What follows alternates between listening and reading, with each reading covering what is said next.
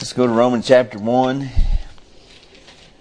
going to talk tonight for just a little bit here about Satan's strategy.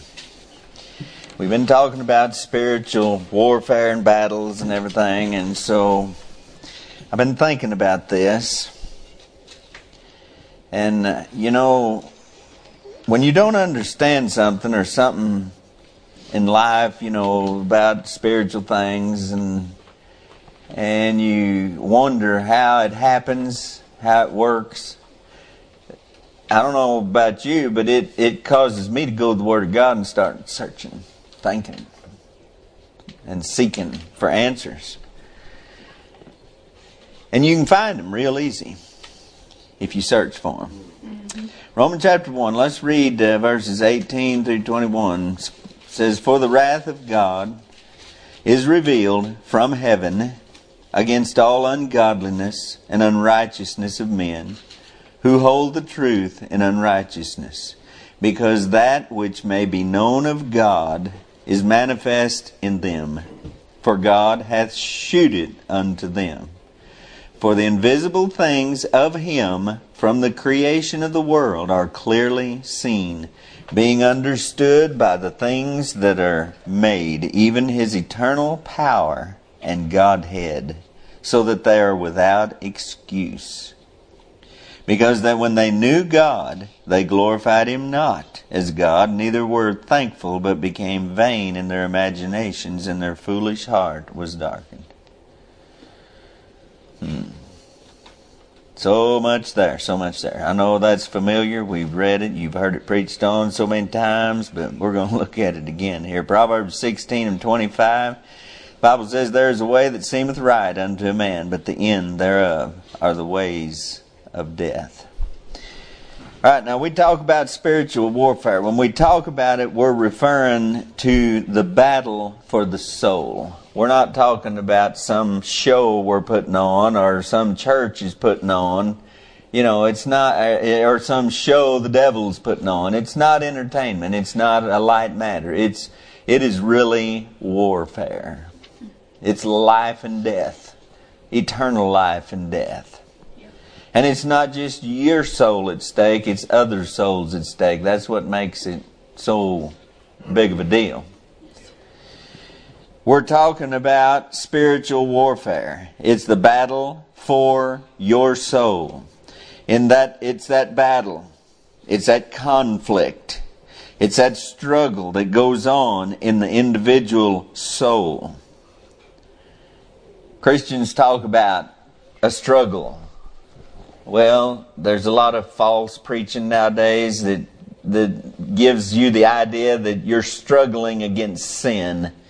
Well, that's not really the answer. That doesn't explain what spiritual warfare is. You shouldn't be struggling with sin if you're a Christian. If you're born again, you're walking after the Spirit, it shouldn't be sin that you're struggling with. We're tempted. Yeah, you can struggle with temptation. You can struggle with questions and doubts and all kinds of things, but to struggle with sin? No, not in the Bible. It's just not in the Bible. Now, we look with wonder and amazement when we see somebody slide off into darkness and sin and depravity and destroy themselves, don't we? We just stand with our mouth open and like, what in the world happened? How? Why? How can they do that? How can they think that? How can they be like that? How can they live like that? What in the world is wrong? What happened? Well, we've known a lot of people who sat in church with us and whose conversation was about God and His Word and spiritual things. I've known a lot of people that I've sat in church with, talked to, prayed with, some of them preached with, who are so far from God right now that it's unbelievable. They're in the darkest place they can be on this earth. Like I mentioned a week or two ago, I know some of them who are in prison for life. Man. I know some of them who are absolutely on the bottom of the scale. Sodomites. Just totally depraved. And, although it causes such wonder in our minds, it's really no mystery how and why it happens. Now, I get this. It's just really not that mysterious. The Bible plays, and I'll get ahead of myself, but the answer is right here where we're looking in the Bible. The enemy, he has a broader strategy than just one individual at a time, though. Everybody thinks the devil's just after you, after me, after him. No, the devil's after the whole human race. I mean, in his mind, the destruction of the entire human race, that's what he's got in mind. By bringing them under his power and his reign, he wants to bring about their destruction. The destruction of God's creation in his own image and likeness. The devil wants to do away with it. Do you ever wonder why? Why? Well, I have some thoughts about that, but I don't want to get sidetracked on that. Each individual that he's able to conquer makes it easier for the next one in line to fall into the same trap. And we need to understand that. You need to understand that. That a righteous man falling down before the wicked is a trouble spring. I mean, it's something that's contagious. Everybody's worried about the virus. You ought to be worried about how you live and what you say and your attitude and your spirit that you project and how that's affecting other people and what it's going to do to their lives. People blindly follow one another just like cows do in a field. You ever go out in a field where the cattle are and see their little trails? Because they just follow. One's looking at the hind end of the one in front of them, and that's where they go. They just go wherever one goes, they all go. They wear out ditches in the field because they run in the same path, and people are just like that. Dad said something the other night about flagging traffic on a job on the road, and if the first car goes wrong, they're all going to go wrong because they follow the leader. And it's not only in things like that, but it's also in this matter of sin and depravity, getting away from God, just leaving God. And heading on down this road. So the falling of one person into evil and darkness has this strange power of influence to draw more after them. I remember when being a sodomite was not a thing that you talked about. It wasn't popular. It wasn't approved. Nobody got out in public and claimed to be one. I remember that. And I remember how they just wanted to have the right to do what they do in private. That's all they wanted. But now, look how it is. And where did all this come from? And how come every family you know about's got some of them in it now? How come they're in the churches? How come they're everywhere? How come? Because of the influence, the contagiousness of sin. That breaking down of barriers and people following one another. Whatever you put in front of people, that's what they'll do. The liquor advertisers know that. And the cigarette advertisers know that. Everybody knows that. If you keep it in front of them, they'll want it.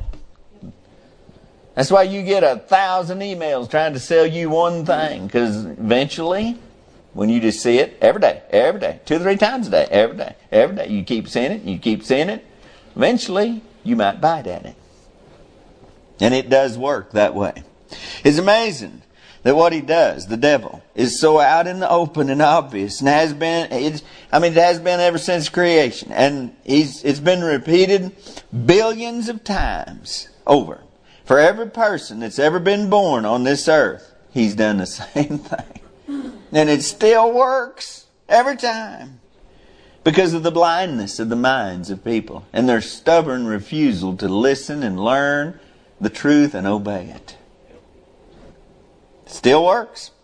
The Bible shows us very clearly the way to hell and destruction. including all the waymarks along the way. And that's what we got here in Romans chapter 1. It's just like a map. It's just like a sketch that just shows you how to get to hell from where you're at.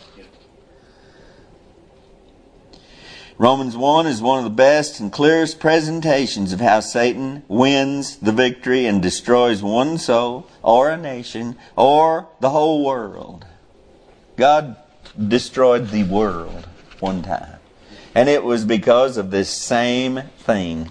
We could go back and talk about Adam and Eve in the garden again. And we could talk about the temptation and how Satan came to Eve. And we can see all of these points that we're going to look at in Romans chapter 1 just exactly laid out just like it is. It ain't no mystery when you see somebody go from a church pew to the bottom of the barrel out there in this world. It's no mystery. It's a spiritual battle, and each step of the way is accomplished through the influence of spirits working on your mind and persuading you to take that step in tiny increments. Now, y'all listen to me. I got my list out of all that I gave to you, Brother Mike, about all the references to spirit in the Bible, and went and looking through that, and there's just, man, it just amazes me every time I look at it, because God, in His Word, recognizes that everything involves spiritual influence. The influence of evil spirits or the influence of God's Spirit and His Word. Everything. So every step along this journey here, there's spirits that are dealing with you. Where do they deal with you? Where's the battle at? It's in your mind. In your mind. And that's where it starts. Always. It starts in your mind. And when it starts in your mind, it didn't come from nowhere. It came from evil spirits. Yeah. And they have all this world system at their disposal to work on us. All of our devices and all of our toys and all of our information that we get. As what I was talking about a while ago, the whole world is a lie. The whole world lieth in wickedness. And yet we just drink out of their trough all the time, don't we? We listen to what they say. We analyze what they say. We take it in, drink it in, and fill our mind with it. And we have a hard time in times like this, even keeping our mind off of it at all. We have a hard time concentrating on anything else. Work, let alone the Word of God. And walking with God and truth and seeking truth. We're eat up with this world because our mind's full of it. And you're wide open to the devil and the evil spirits who are occupying your mind through all of that information and through all of the senses that you're leaving wide open through all that stuff. It's a spiritual battle. And the devil's plan is like an elevator going down to the lowest depravity. I mean, you just can imagine it like that. Each level is a little lower, and not everybody goes all the way to the bottom. Have you ever wondered about that? Some people can start drinking and they just turn into a slobbering drunk and waste their life totally. Other people can start drinking and they just go so far and they keep it in check. And they may drink all their life, but they may run a business, they may be a politician, they may lead a pretty normal life, but still drink. Did you ever wonder about that? Yeah. Some people says, well, there you go. Now, there's a good reason to think it's okay. No, it's not okay. Who hath woe? Who hath sorrow? Who hath wounds without cause? Tell me who? They that tarry at the wine. I mean, the ones that drank. That's the ones who have all that sorrow and wounds and everything else. The Bible says so. Each level is a little lower. Not everybody goes all the way to the bottom. Some people seem to stop at some of the upper levels, but they're as doomed to hell as those that go all the way to the bottom. You need to realize that. Just because you don't turn into a slobbering drunk, if you've left God behind to have your liquor, your weed, your whatever, your immorality, if you've turned away from God, and that's what this is. That's the first step. We're going to get to it in a minute. But you're as bound for hell as the worst sinner in this world. That's right. So don't take heart or be encouraged to sin by those who don't go all the way to the bottom. God has not left Himself without sufficient witness and evidence in this world for men to know and understand all about Him. So all are without excuse. That's what this scripture tells us here. That God is to be seen in everything He created. This physical universe, this physical world. There is enough evidence of Him. It's abundant that you can know the invisible things of God by looking at His creation. Even His eternal power and Godhead, Father, Son, and Holy Ghost. You can know that by looking at the creation. So you have no excuse. Not one soul that ever lived on this earth and drew a breath has one excuse. You can know God. You can understand God. That He ain't no lizard or half man and half beast. God ain't like that. Nothing in creation presents any evidence that God's like that. Everything in the creation reflects God. In every way. No matter how you look at it, you're going to see God. Yep. So, when they knew God, they glorified Him not as God. Everybody can see from the creation that there's a God in heaven and they can know what He's like. But they won't see. God's image and signature is on everything in His creation, from the most infinitely large to the most infinitely small. The heavens declare the glory of God. But so does the tiniest. I mean, you can go either way on the spectrum. And yet the farther you go into the infinitely small, there you can still see. How many parts are there in an atom? 3! It's that way with everything. God's image is on everything. His signature. I made this. Wasn't made by no elephant standing on a turtle's back. You know, it's funny, it's just hilarious. If it wasn't so wicked, that the devil can lie to people and make them believe such nonsense. Right. They'll believe the most foolish, unrealistic, dumb stuff and refuse God, who's obvious in everything. Now the invisible things of God are clearly seen by all men, even His eternal power and Godhead, so they're without excuse. We tell our little children, God made everything, and they believe it. God made the moon. God made the stars. God made the sun and the earth and the trees, and God made you, and they just drink it right down, don't they? They don't argue about it. They just believe it. Yep. An innocent, blank mind. They just believe. But at some point in their life, and it's going to come sooner than you think, they're going to be given another option to consider. The devil will make sure of it. No matter how careful and diligent we are to protect them from it, they're still going to be presented, just like Eve was, with another way of looking at things. Another way of thinking. Another explanation. Even people who profess to believe in God and some who have appeared to live a very strict religious life, they're faced with the temptation or suggestion to consider other ideas than God for answers, for direction in their lives. All right, now where does that come from?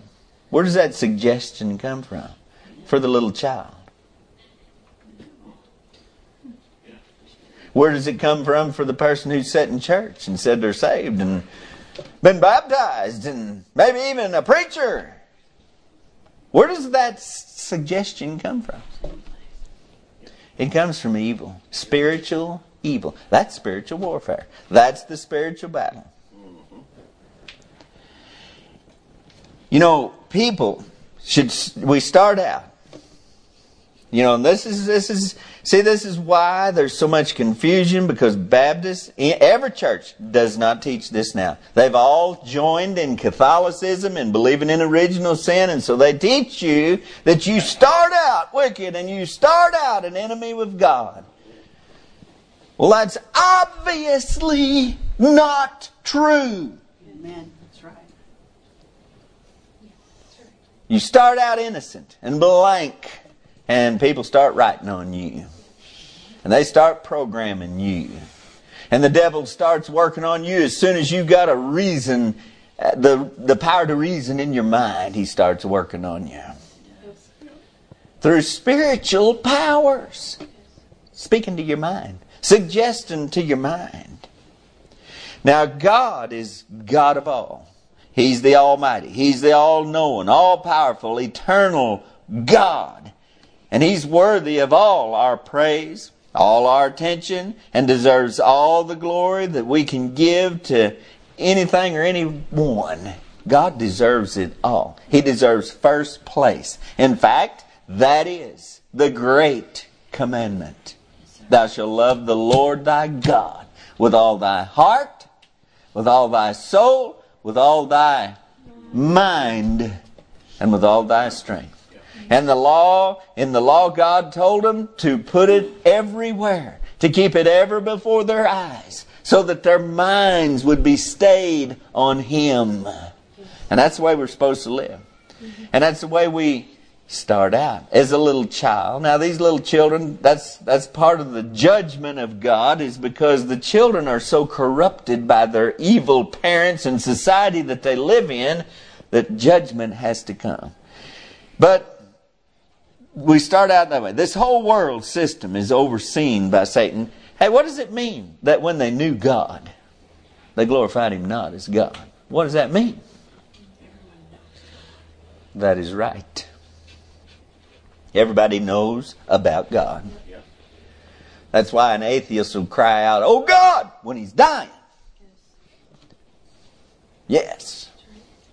That's why the least likely person that won't have nothing to do with God and cusses Him their whole life will say, "Pray for me," or "Pray for my children." When the need arises, when the fear grabs a hold of them, they cry out to God. All people do. So the whole world system is overseen by Satan, and he makes sure that there's so much to look at and so much to think about that before you know it, God's not even in your thoughts at all. When they knew God, they glorified Him not as God. Think about it. That's the first thing that happens. Your mind gets taken away from God. You stop focusing on God and you start focusing on the world around you. Your problems, your affections, your interests, anything. There's 1,000 things. That's the first step toward hell, is when you just stop making God the center of everything. This whole world system's set up to help you do that, encourage you to do that, to drive you to do that. That's why there's a struggle. If there isn't a struggle in your life, I doubt that you're even saved. You're just flowing you're drifting down the current with everybody, with all the other trash in this world. If you're resisting the devil at all, then you got a fight on your hands to keep your mind stayed on Thee. Because it's hard to, ain't it? Too much going on, too much noise, too many voices, too much in this world. We're overcharged and overloaded and over busy and too much to think about. And so we've reduced it down to a little devotion in the morning, maybe for the real spiritual people. They do that. And maybe before you go to bed, a quick little prayer. And the rest of the time, it's just your mind's on the world, not on God. It's not supposed to be. You are flirting with, you're standing on the precipice, of this great fall. If it's that way. So that explains why the great push. Satan's in control of all this, and he don't want you to think about God all the time. So we can't have them 10 Commandments where everybody can see them. We can't have a nativity scene where people can see it. We can't have big old crosses out there where people see it. And we can't have churches publicly out in the open doing things. That's what it's coming to. They started with public property, and it won't be long until they start enforcing it on private property. Mark it. Just mark that I told you that. It's the devil himself. And he wants to remove God from the thoughts of everyone. He's at war with us. And he takes it seriously. Most of us don't. But he does. I mean, he's out to destroy you. He is a roaring lion going about, roaming about, seeking whom he may devour, destroy. Just looking for a weak one, an open door, an absent-minded one, somebody that ain't paying attention, somebody that don't have the loins of their mind girded. He picks them off because they're easy prey. He's just like the child predators and the rapists and everybody else. I mean, it's so easy now because everything's just wide open. It's just like taking candy from a baby for them. That's the way it is for the devil. Nobody protects the women, the children anymore. We were at Walmart here, it's been 2 or 3 years ago, maybe a little more, but we were going out and I seen this guy walking. There was a little old bitty girl. She probably was 3.5, 4 years old. And she was as far behind him as the nursery door back there. Probably, 30 feet or something as he went down in front of the registers. And he never looked back. He wasn't paying no attention to her. And he went plumb outside. And she's still in the store trying to chase after him. Nobody. That's the way the world is. They're not protecting. Why would you protect him? They don't protect their own minds. And people who sit in churches don't protect their minds either. The first step in the direction of hell is when we stop glorifying Him as God. Verse 21. When we stop seeing Him everywhere and in all things. Do you do that? Do you? When you look at a flower, when you look at a bird, a fish, do you think of God? When you look up at the heavens, do you just... Boy, I'd like to fly to another planet one of these days. Is that what you think? Or is your mind just overwhelmed with the glory of God? Well, it ought to be. If you're anywhere near right with God, you'll see God in everything. Everything. When it stops being that way, you're in trouble. Alarm. Red lights. The buzzers ought to be going off in your soul. Danger! First step.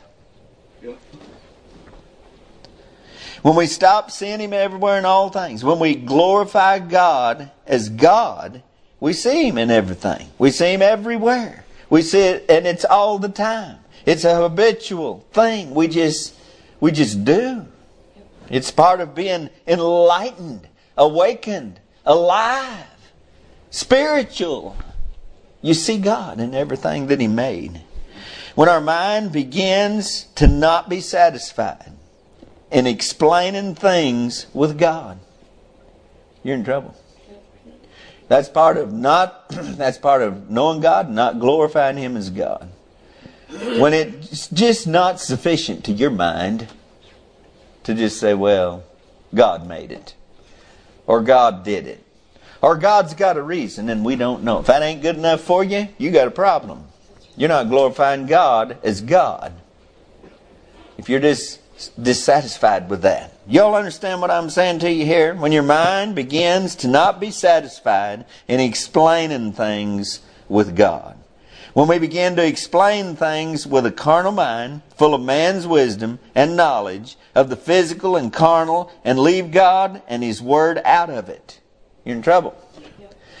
And when we go to analyzing this world and all that's going on and all this political mess, and we just worry ourselves to death trying to figure it out and try to figure out who's doing it and who's to blame and what they're thinking and what they're going to do next, and we listen to this one and listen to that one and try to get ideas to figure it all out. Then you're off the track. Yes, sir. Yes, sir. God is the answer. He's the explanation for everything. And when that ain't good enough for you, you're not glorifying God as God. You've just relegated Him to somebody else, just like another person. But He didn't satisfy you, so you set Him aside and start looking elsewhere for answers. We're liable to find you at the very bottom soon. You know, telling where you're going to end up. We know where this goes. He tells us exactly where it goes. To the very bottom of depravity and filthiness. Don't you understand? I mean, I can't stress it enough. We're talking about the very entrance into this. The very first steps that somebody makes. You know somebody who's on the skids, they have went sideways completely. I can tell you, this is where it started. Yep. They started looking for answers, explanation, satisfaction in something besides God. That's right. What He was doing for them just wasn't good enough. Wasn't fast enough. Didn't take care of what they wanted when they wanted it, so they got to looking somewhere else. They started, when our mind begins to not be satisfied, when we begin to think that men cause all these problems and blessings too, that's the source of blessings, that's the source of trouble. It's men and mankind. He's the problem. And that men can solve their problems by themselves. That's just humanism. When you think that everything that is going on can be sourced back to man, wrong. You've left God out of it. Yep. Oh, well, I could drive it home. Let me just hurry up here. When we have some desire or dream and it seems to be stalled or impossible and we start blaming people instead of trusting God. I'm talking about when we start failing to glorify God as God.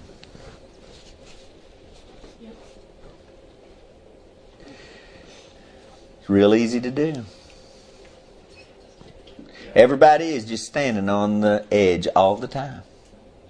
Sticking their foot over every once in a while and just doing it. We don't glorify God near as much as we should. We don't. We trust in man much more than we think we do. We trust in our own self. We trust in the arm of flesh, but it'll not save us. No. We're getting away from God. I mean, there's so many scriptures that back up what I'm saying. God is to be everything. He's to be your answer. He's where you find rest. He's where you find peace. He's where you find food for your soul. Strength. He's the source of strength. He's light. He's our protection. He's everything. Everything. You don't need anything else. But yet we are entangled in this world. And I'm just telling you this because it's such a danger to all of us and for our children. And my, especially in the times we're living in where the world is so loud and there's so much going on and there's so much hatred and strife and such emotion and passion so high everywhere. And violence. We ain't seen nothing yet. Anything that takes the focus of our mind off of God as the source of all wisdom and knowledge, and therefore the place we ought to get our answers from. Anything that does that to us, that takes our mind from God. In everything. I mean, we've all talked about this. You lose something and you're just desperate to find it and you say, oh Lord, help me to find it. And the Lord helps you to find it. And you say, praise the Lord. And you come to church and say, I lost something and the Lord, this may seem silly to y'all, but I just asked Him to help me and He helped me. I've done it lots of times. And He's always helped me. Little things like that. But what about big things in life? problems, difficulties and things and hopeless situations. Why can't we just trust Him then too? Why do we trust Him over some silly little thing that really don't matter too much? And then when it comes to life and death matters, we just trust Him for a little bit and then we take a hold of the horns and we do something about it. Anything that does that, it's taking you down this elevator to level 1. The cares of life and the affairs of this world are a major influence in getting our mind away from God. The parable of the sower proves that out. Cares of life.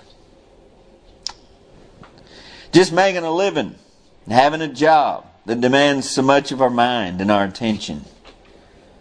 That's a battle for everybody that really loves God and who wants to keep their mind stayed on God. It's a struggle for you.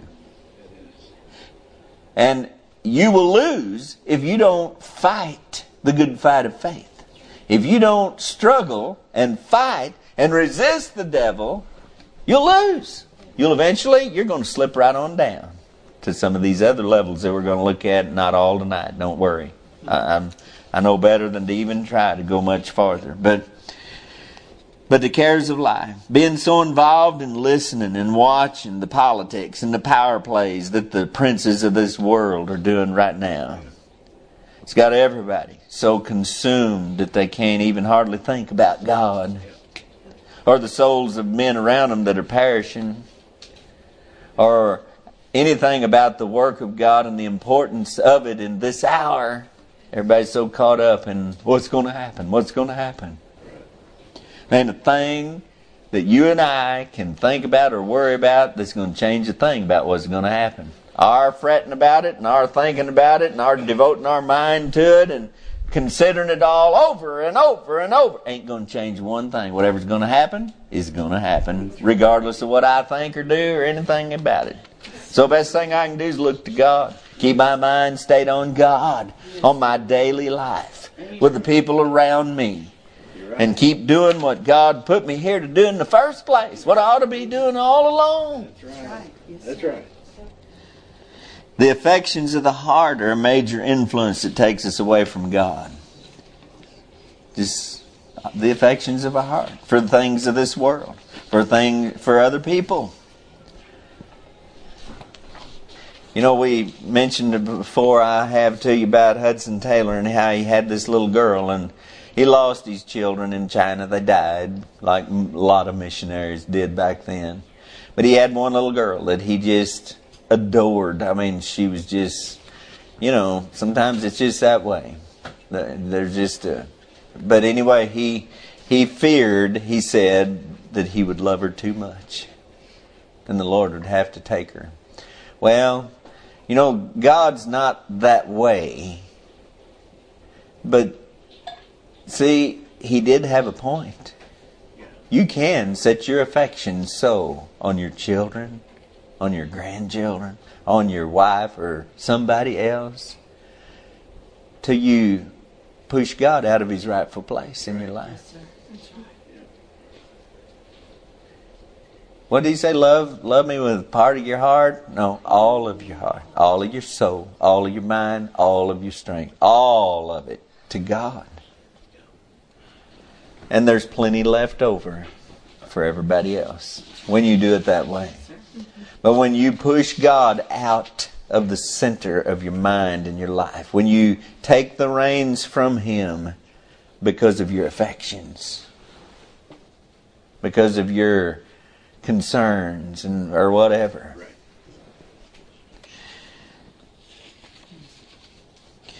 So, with God set aside from the center of the mind's thoughts, there's a change that happens in the disposition of your heart. I'm going to get this one, but we're not going to go any farther. What happens? What does the Bible say right there? When they knew God, they glorified Him not as God, neither were they thankful. When you move God out of the center of everything, then you're not thankful anymore. You don't have a thankful heart. Do you ever wonder why people are not thankful? Why so many people are just not thankful anymore. I mean, I have known some people who were really thankful for what they had. And most of the time it was so little.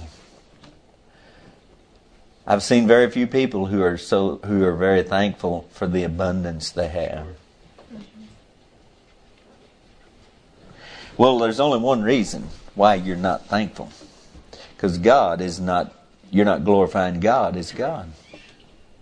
When God is in His rightful place in your life, you're going to be thankful for the air you breathe, for the water you drink, for every bite of food you got, for your children, for your husband, for your home, even if it's a fallen down shack. You're going to be thankful. It's not just going to be something you do before you eat. It's not going to be just a repetitious little prayer you say at bedtime or anything else. It ain't going to be a one day a year thing where you give thanks. I think it's such a mockery for an ungodly nation to set aside a day and call it Thanksgiving and give thanks to who? That's the whole point of it. Who do you give thanks to, and who do you feel gratitude toward if you put God aside? All good gifts come down from where? From above. From the Father of lights. Everything good comes from God. Everything we got. Life itself comes from God. And when He's not there, who are you going to thank? Well, you're not going to thank anybody. You're not even going to think about it. Because you're not thankful. You're not thankful in your heart. Neither were they thankful. You don't believe God gave it to you. You believe you got it yourself. You earned it. Or somebody else gave it to you. In any case, you deserved it. And it was rightfully yours anyway. So there's no need to be thankful to anyone. And so they're not. Ungodly people, when they put God aside, even if they're still sitting on a church pew, even if they're still preaching, no matter what they're doing, if they've put God aside, they're not thankful. But when the heart is not grateful and thankful to God, it's not grateful or thankful to anybody else either.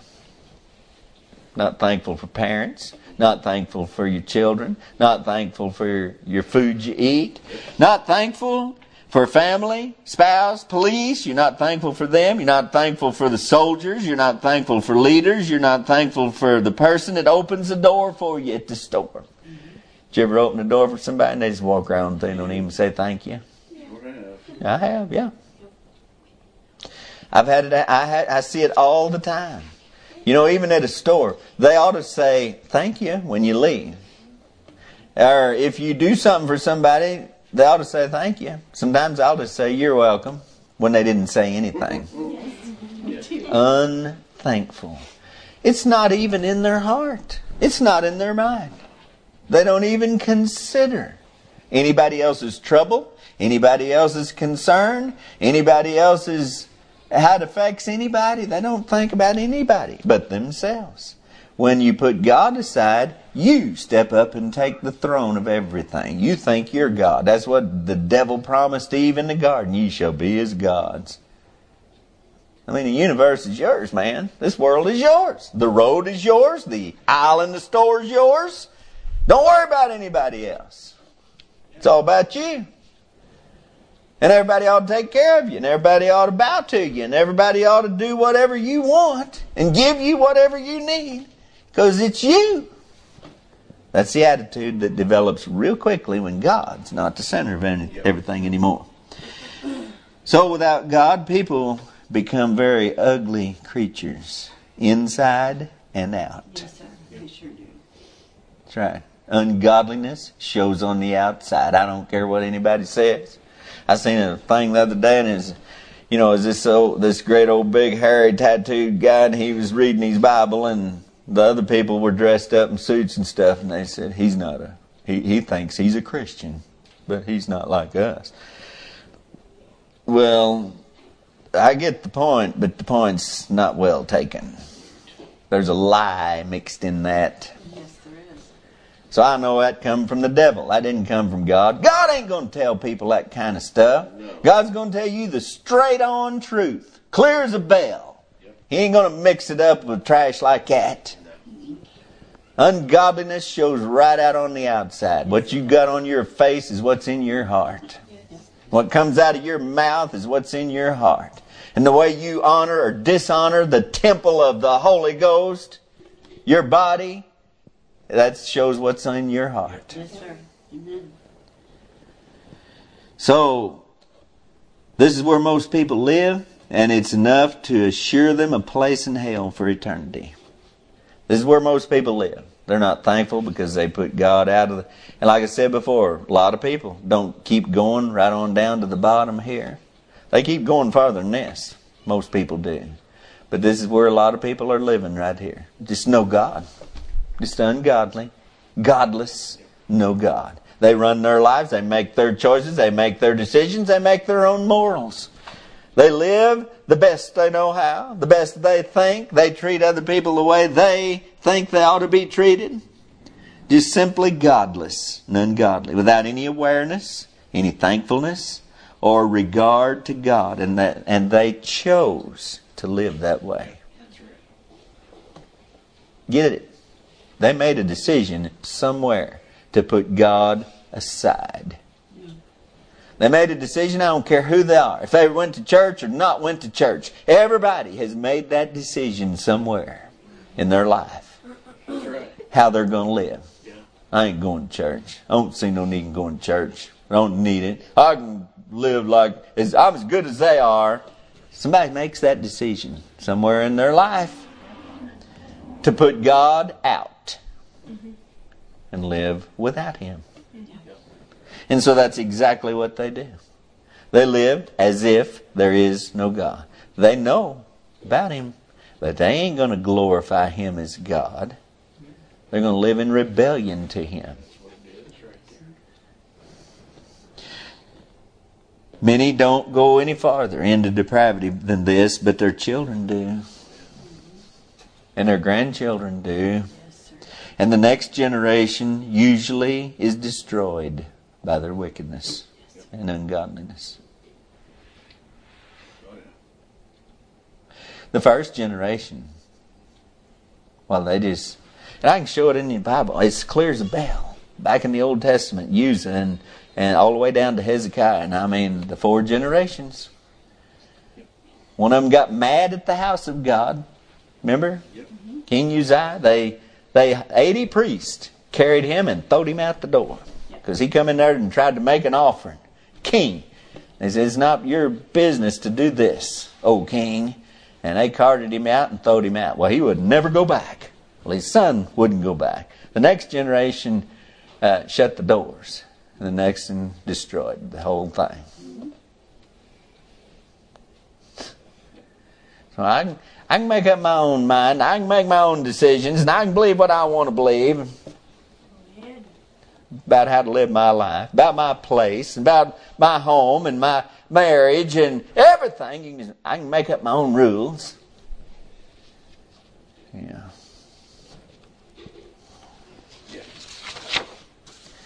You'd be a whole lot better off to glorify God with your life. And in your body, which is His anyway. So that's spiritual warfare. I mean, this is how it works. And that's the first thing He does. Just get your eyes off of Him and on this world. Even for a little bit. Just an increment at a time.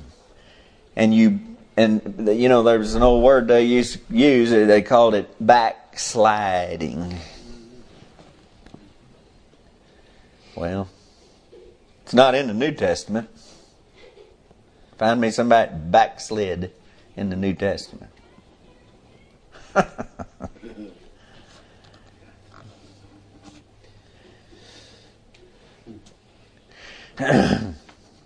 Better beware of the devil. You better keep your minds, and you better keep your minds stayed on God. And especially in the time that we're living in. Mercy. So noisy. There's so much to trouble us.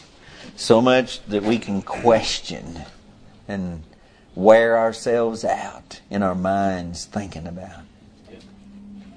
Don't do it. It's time to draw nigh to God. It's time to draw. It's just like I told you about Brother Kenny. It is time to seek the Lord. It's time to seek the Lord. And you want to be some of the people of God who do in this time. Ain't going to be long. And Jesus is going to come. No matter what happens, it's not going to be long. And we're all going to be standing before God. Y'all realize that? Yes, a little bit here, just us few here. We're going to be standing before God. And everything we did while we were here, then it is really going to matter. So think about it now. Live every day for God. Get up in the morning. Give Him the first fruits of the day. Give Him all of your day. Don't ever get very far away from Him. I know we got to do our jobs, and I know it occupies our minds a lot and all of that, but you don't have to get very far away. You can just keep touching the base. While you're doing all that, you can just keep close. Sure better do it. Amen. Father, we thank You. Thank You for the Word of God and for the morning from it tonight. Please help us in this battle. It's real and it's fierce. And Lord, it's serious business. Life and death for eternity. Please help us. Help us to be on our toes. Help us to be good soldiers for Christ and in this battle. Help us, Lord, to resist the devil. Help us to not be ignorant of his devices. The Bible says we're not. And that's what we're trying to make so clear here tonight. The very first thing that he comes at us with is this right here. He wants to divert our mind away from Thee. And Lord, help us to hold on to it jealously and vigorously. Hold on to our mind, that we don't allow this world and the cares of life and our affections to steal away our mind from Thee. Lord, help us. Pray You bless it now to our hearts and minds. Make it understandable to everybody in Jesus' name. Amen. Amen.